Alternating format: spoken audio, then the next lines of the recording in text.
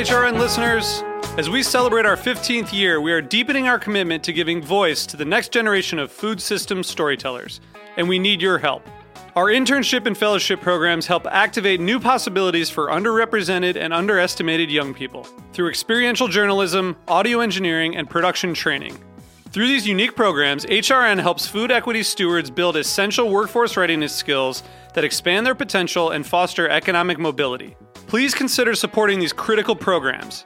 And with a minimum donation, you can be entered to win a dinner for two at an amazing restaurant in one of 8 cities and tickets to a concert at a great venue in one of those cities. We have incredible partners across the country who have donated, as they also share our passion for helping to educate the next generation of food systems storytellers. Check out heritageradionetwork.org/15 to donate and enter to win today.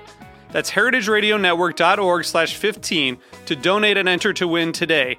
And make sure you donate before March 31st. Thank you.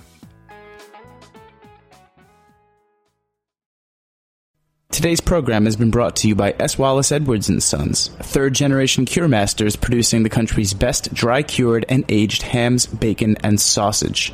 For more information, visit surreyfarms.com. You're listening to Heritage Radio Network, broadcasting live from Bushwick, Brooklyn. If you like this program, visit heritageradionetwork.org for thousands more.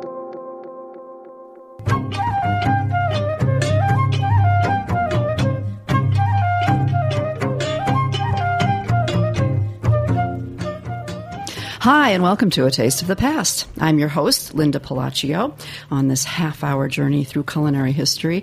And ooh, have we got a fun show today. It's all about pies. Or maybe cupcakes. So wait, today it's fried chicken and macaroni and cheese. I mean, who would have ever thought that these familiar comfort foods of yesterday would become today's trends? Well, we're going to talk all about it, and you're going to hear the why and the what in just a couple of minutes.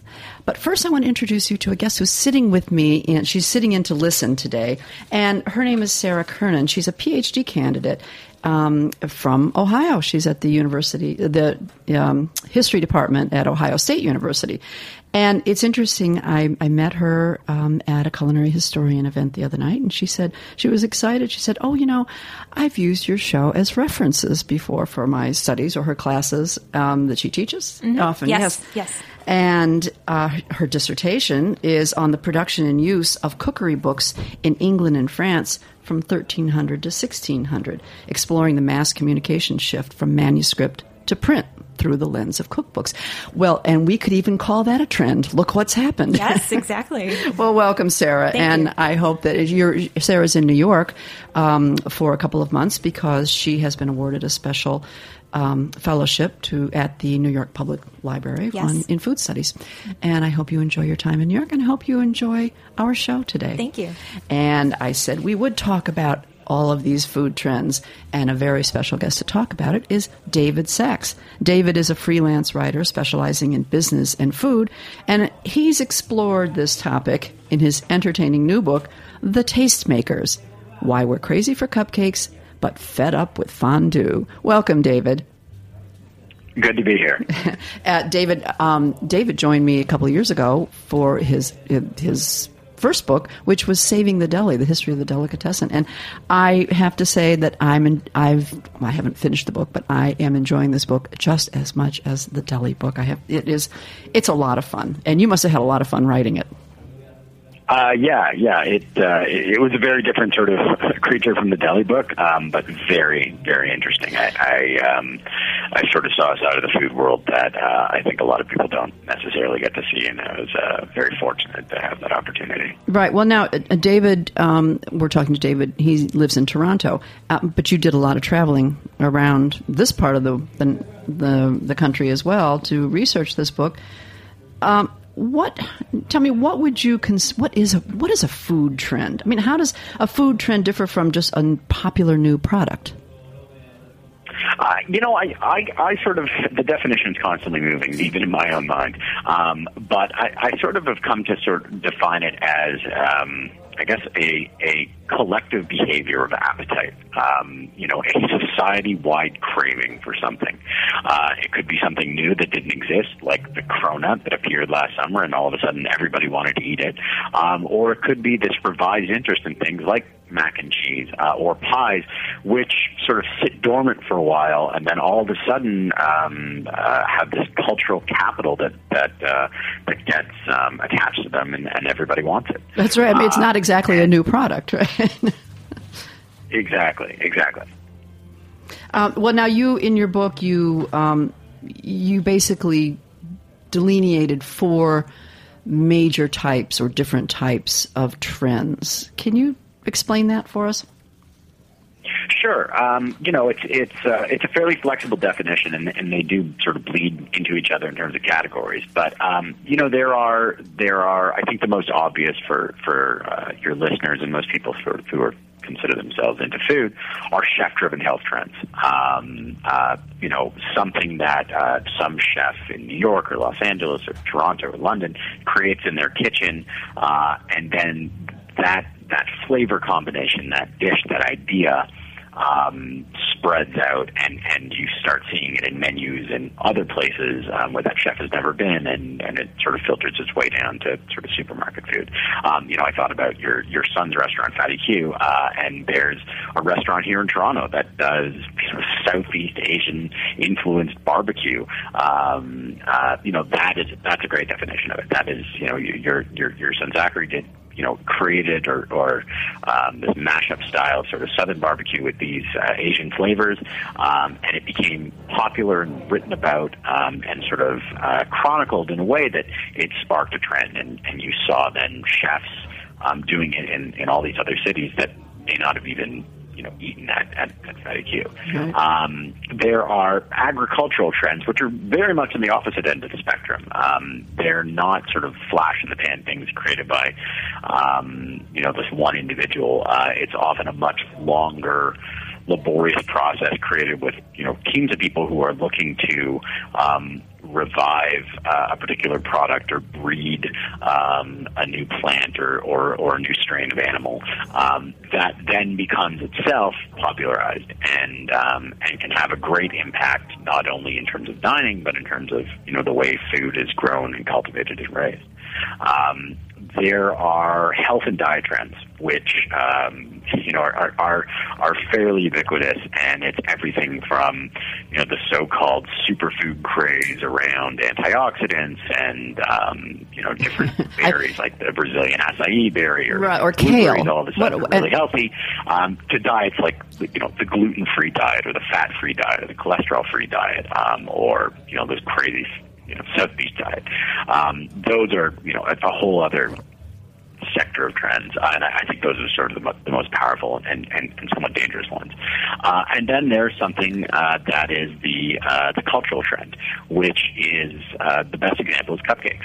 It takes something that already exists, a food that people know and are familiar with, and it changes it by injecting it with a different narrative, a different sort of story that all of a sudden makes that food something else.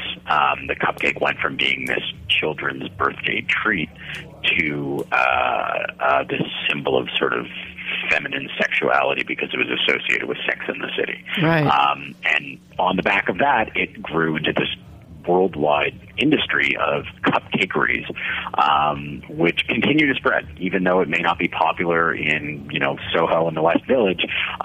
There are new cupcake shops excitedly opening up in Sao Paulo and Pakistan and Rwanda, which is incredibly interesting, but just shows that when a trend has a cultural force behind it, it can really drive it into places that cupcakes never would have been, or other foods. That's right. Well, you say that the cultural kind of reflects something that's going on in our society. Well, what about, would you lump in, the new ethnic cuisines with this as well? I mean, as the world gets smaller and more people are traveling or immigrants introduce their food, certain ethnic cuisines over the years have become extremely trendy. Yeah. That I find is actually a somewhat different process. I mean, I think they are cultural trends in their way, but they can be chef-driven. So if you if you think about the great sushi boom in North America in the 1980s and 90s, where sushi went from being this very rare, very refined, so rare it was raw, food that people had eaten in Japan, and maybe you would have with Japanese businessmen. There'd be one or two places in each city, and it was scary and expensive and amazing to something that you can get in any supermarket now. There were a number of factors that went into it. So, there was that cultural reflection, which was, Japanese business people, Japanese corporations in the 1980s really came to sort of dominate the conversation around consumer culture in North America. The automobile industry, everybody all of a sudden was driving Toyotas and Hondas. Every kid had a Nintendo and, lived by characters named Yoshi. Mario. As I did. Japan was sort of this cultural force, and with that came sushi. It became something that was cool.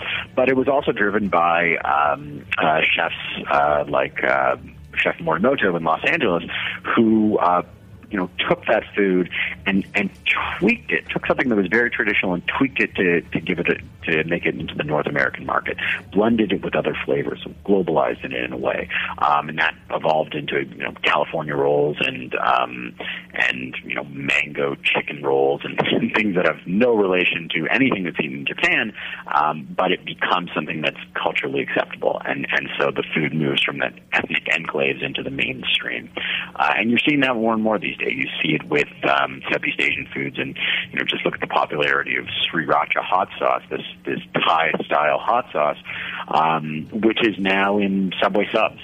Mm-hmm. And has really moved again from that niche into the mainstream. So as things are getting more globalized, that's happening a lot quicker. That's right. The young woman who's sitting in with me listening to the show today, Sarah, we actually met at a culinary historian program on ramen. And, in part because ramen has taken off. It's a new craze. And who would have thought, this bowl of noodle soup, which took on a much different connotation from Japan even. And it became even a trend in Japan before it hit here, obviously. So do we kind of overdo things when something suddenly becomes the new kid on the block or the new trend? You think we just drive it into the ground? Is that what kills a trend? I think it is. It is a question of overexposure. I mean, remember that as much as it's cultural and as much as we're talking about cooking at home, food is a business. It's one of the biggest, most powerful businesses that employs probably some of the majority of other industries in this country and in other countries as well.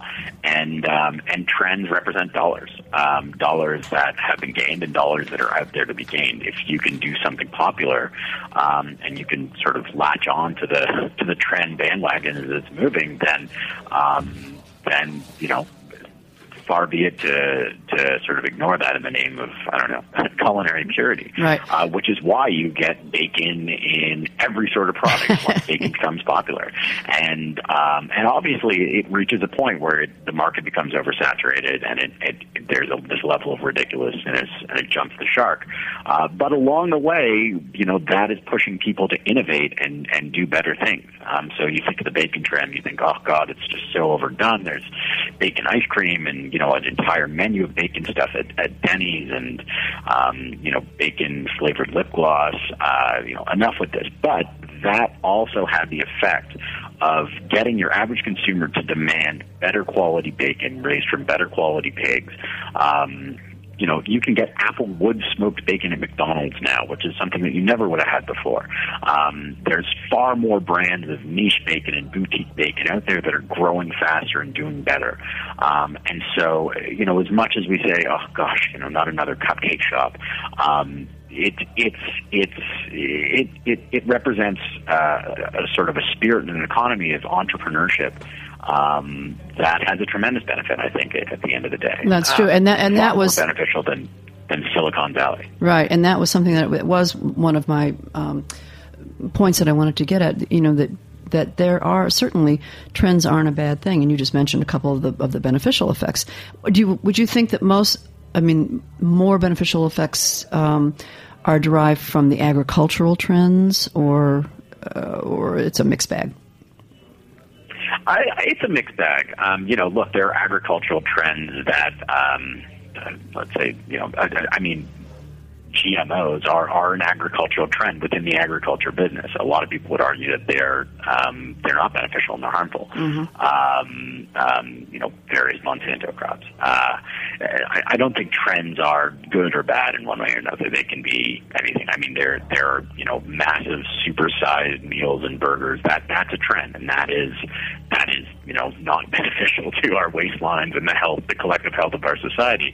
But the growing trend of eating organic and sort of humanely raised meat, which is now something that places like Chipotle and McDonald's are talking about, those are beneficial, and you can sort of see those benefits. I think where it's most beneficial and the fun kind of more fad-driven culture of food trends, which we in sort of the food world talk about, is that the economic benefits and the cultural benefits of that entrepreneurship that it pushes. So you think about a pop-up market such as Smorgasburg in New York, or the various food truck lots and food trucks in themselves all around North America. A lot of those people are sort of reaching for the next trend, and you get crazy things like ramen tacos and ramen burgers, which are definitely faddish. It's not like we're not going to all be eating ramen burgers in the next couple of years. They're link bait, food press bait. But what they do is they push people to try new businesses, to start new things, to invest, to create jobs, to sort of generate income and excitement and new business models that both benefit themselves and the people who work for them and the greater society financially, but also culturally push us forward, push us to say, okay, well, everybody's doing Thai food. What can we do? What's going to be different? Why don't we try Malaysian food? Why don't we try food from Goa? Why don't we start selling food from Paraguay? It pushes the bounds and it keeps our food culture from becoming static, which I think is something that we often take for granted. Right, and the business aspect is something that I want to hold on to. We have to take a short break, but I want to come back to the business aspect of the food trends too. So hold on, and we'll be right back after a short break.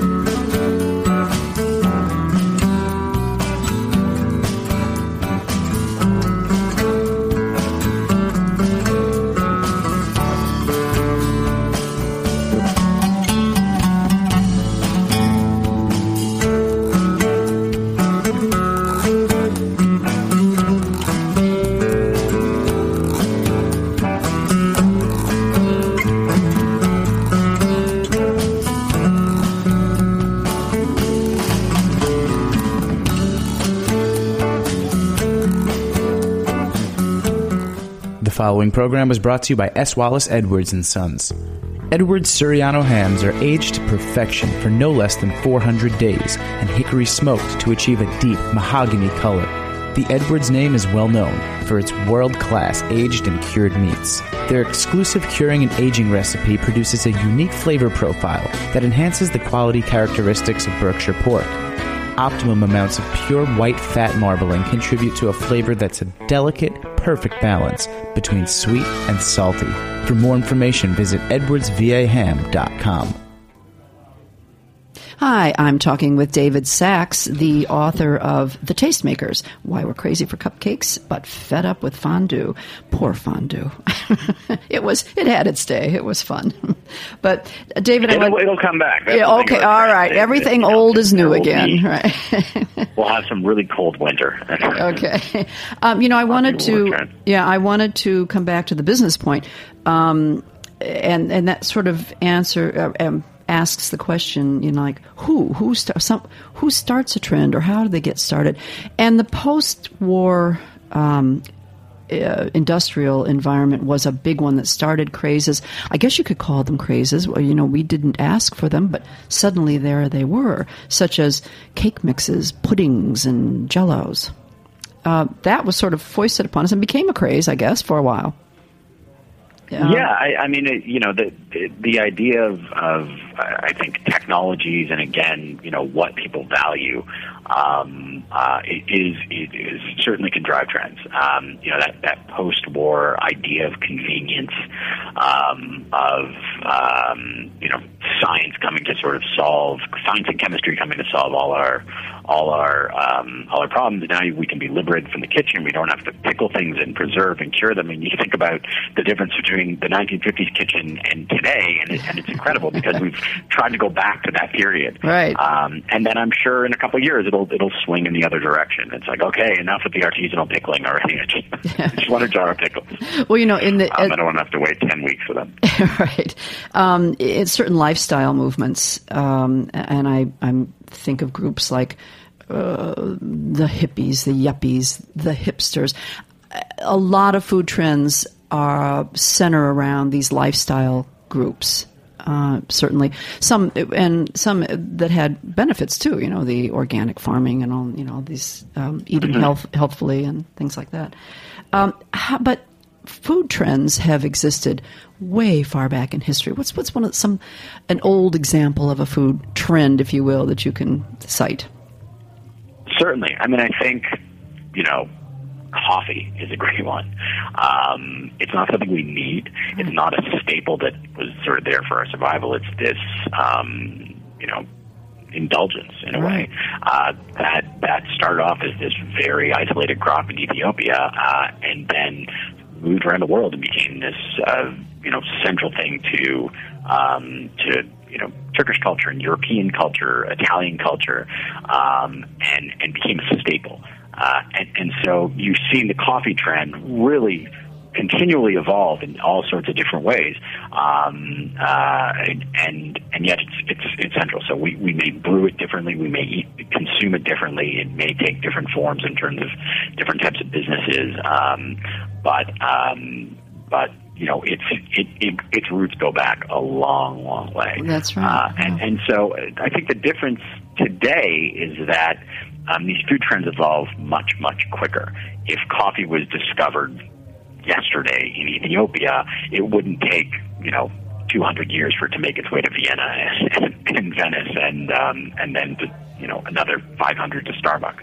It would happen in the span of a year or less, right? Because everything's so interconnected. We share our food culture now online and in media so much more easily and so much more widespread. Right, and so of course we're seeing many more food trends today than ever before. But spreading is another point, how food trends spread. And actually my guest has a question for you, Sarah. Yeah, I'm really interested to hear your thoughts on how certain trends take off better than others. There are lots of little regional trends that never seem to make it nationally or internationally, while a lot of global trends seem to take off really well here, at least in the States. Why is there such a difference? That's a really good question. I think it is a multi-million-dollar question in terms of certainly the food business. They're always trying to figure out what is going to be the next thing to take off. What is the next trend that we can take and put into our McDonald's sandwiches, and will it work? Will people sort of buy into it? I think that the ones that generally succeed in taking off and becoming widespread long-term trends versus sort of regional fads or cultural fads that are more short-term are the ones that have the broadest possible appeal.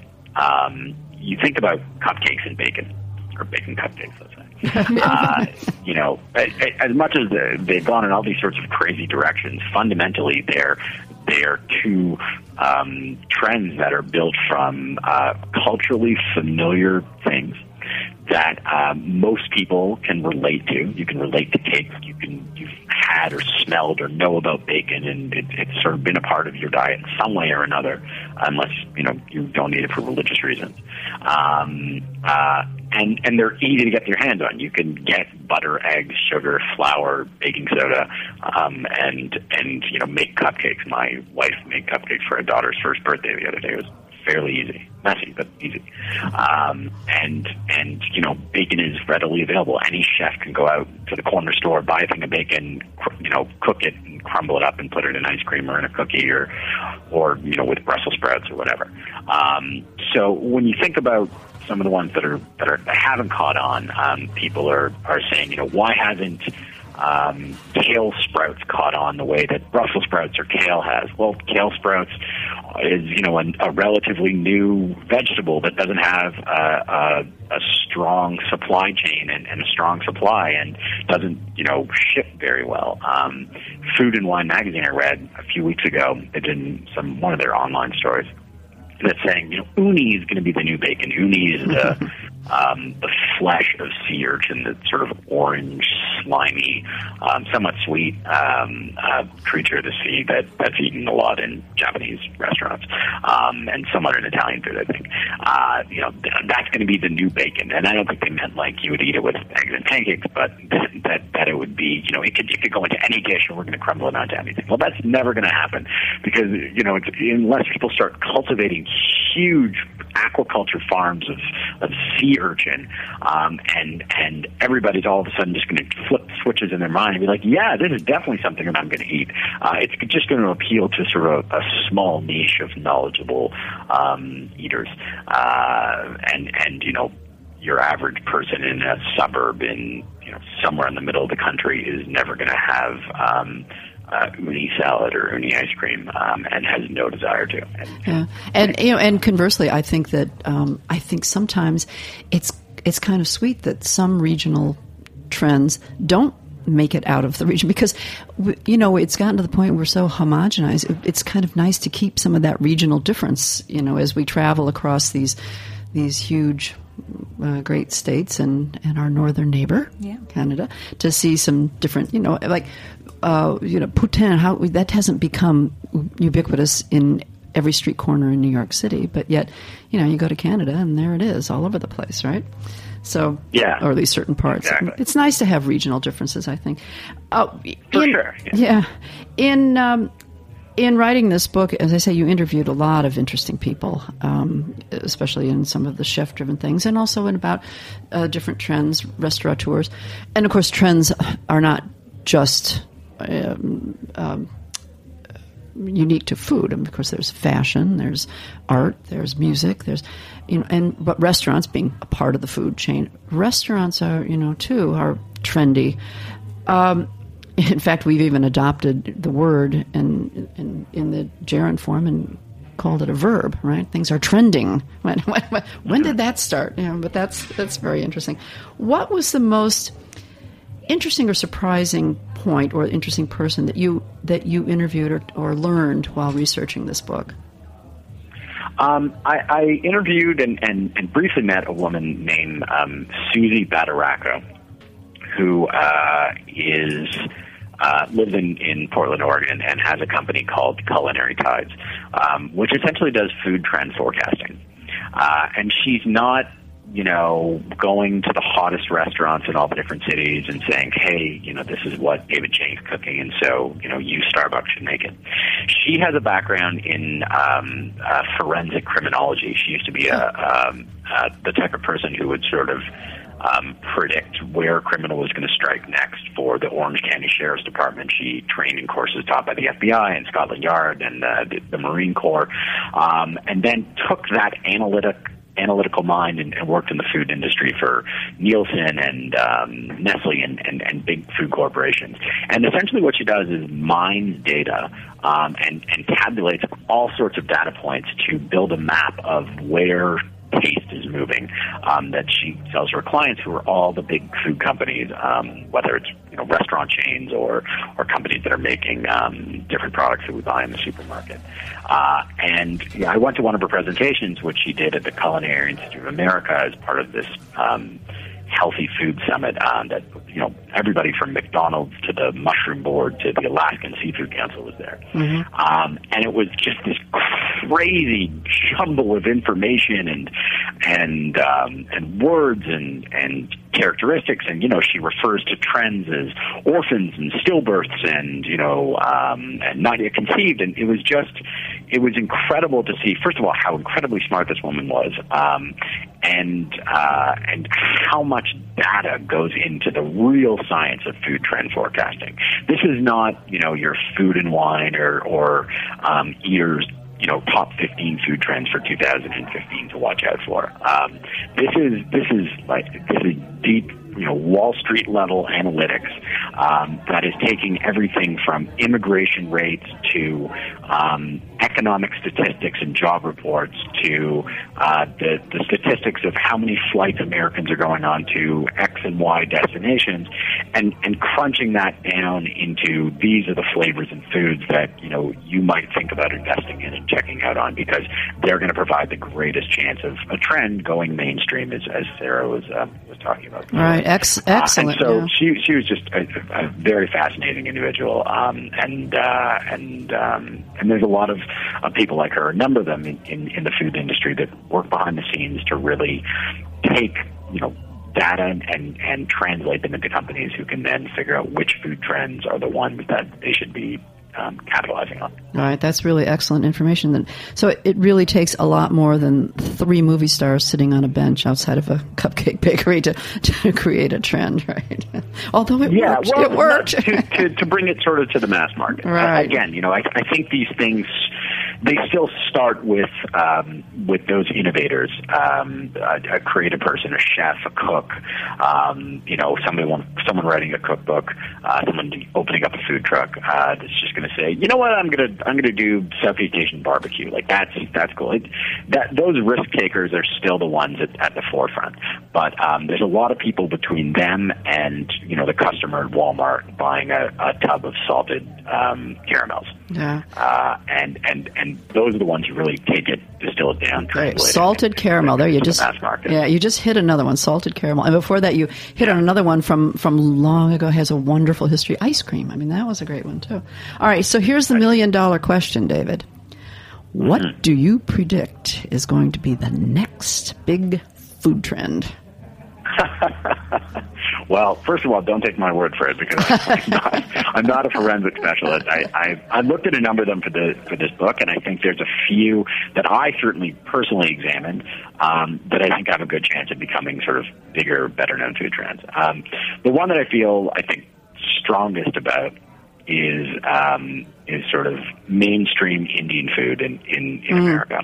You see it more in Canada because we have more immigrants from India and Pakistan and South Asian countries. So here you can get a butter chicken sub at Quiznos. You can get a butter chicken poutine at poutine chains. You'll start seeing that, I think, in America more. There have been people who've tried to be doing this for decades, but I think now the combination of immigration patterns, of a sort of a second and third generation of American-born Indians and South Asians who are really prominent in the culture. Think about, the best-selling novels of Jhumpa Lahiri, and the top comedians are Aziz Ansari and Mindy Kaling.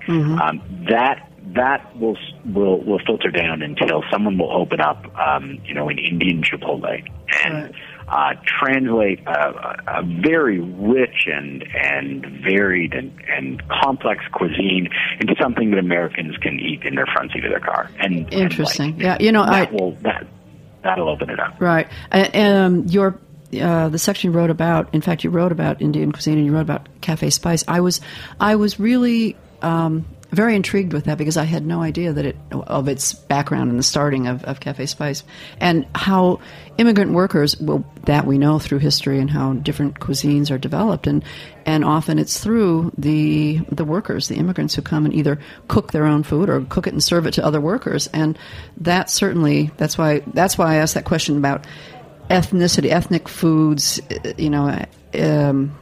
being lumped in with the cultural changes. And certainly it is. I mean, because workers come to fill a certain niche in a country and always bring their food with them, right?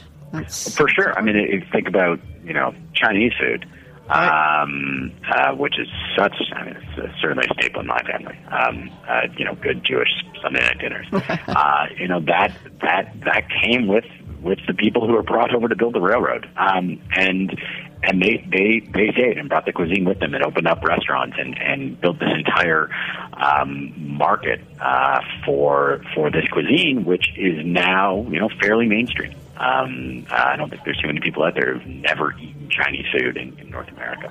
I'd be shocked to meet one. I mean, if you say it's not a foreign. It doesn't sound like a foreign cuisine anymore. We've encompassed it into our whole culinary lexicon. But it revives itself too, right? So our idea of Chinese food today is different from our idea of Chinese food in the 1950s, and it'll probably be different 20 years from now. We think we know it, and then we sort of go back and rediscover it and reinvent it, and it gets brought to the forefront. So now we're seeing this rise of sort of high-end Chinese or American Chinese, Mission Chinese food, or Red Farm in New York City, which is again, taking a traditional element and making it accessible to a different audience. Well, I'm going to, first of all, let you know that my son is on to another wave, and he didn't create the trend, but once again, hitting on a new trend, and that's, locally sourced, farm to table. He's off on another trip there. But I'm going to throw something out that I'm going to predict. And I don't know if this is not really a food trend. I guess it is. I guess a certain flavor becomes trendy, right? Sumac. That's the next big food trend. Well, okay. Everything's going to be flavored with sumac. I could sum it up in one word: ottolenghi. There you go. That's why I know I have it in my house. That sometimes there's a cultural moment where sumac's been around; it's nothing new in the Bible.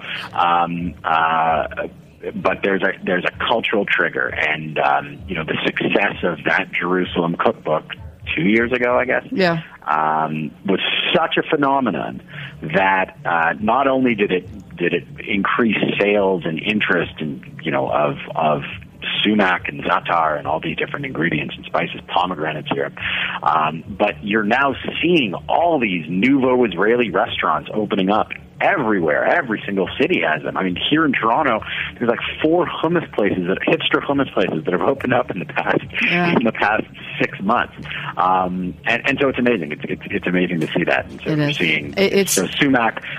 Now it is in the cities and with people who read that cookbook and with sort of foodies, but you'll start seeing it go in all these different directions. Yeah, my daughter-in-law harvests it upstate, and so yes, I know that this is going to be, if you can harvest it locally, and whoever thought you would want to, it's going to be a big thing, and it's just too much to keep up with.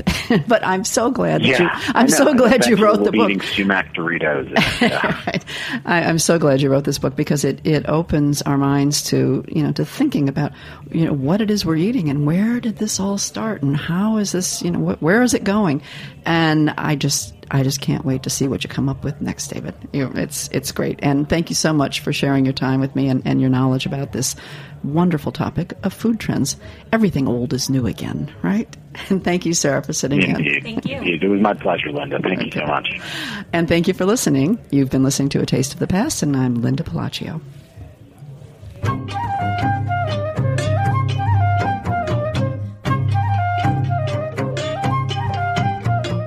Thanks for listening to this program on heritageradionetwork.org. You can find all of our archived programs on our website or as podcasts in the iTunes Store by searching Heritage Radio Network.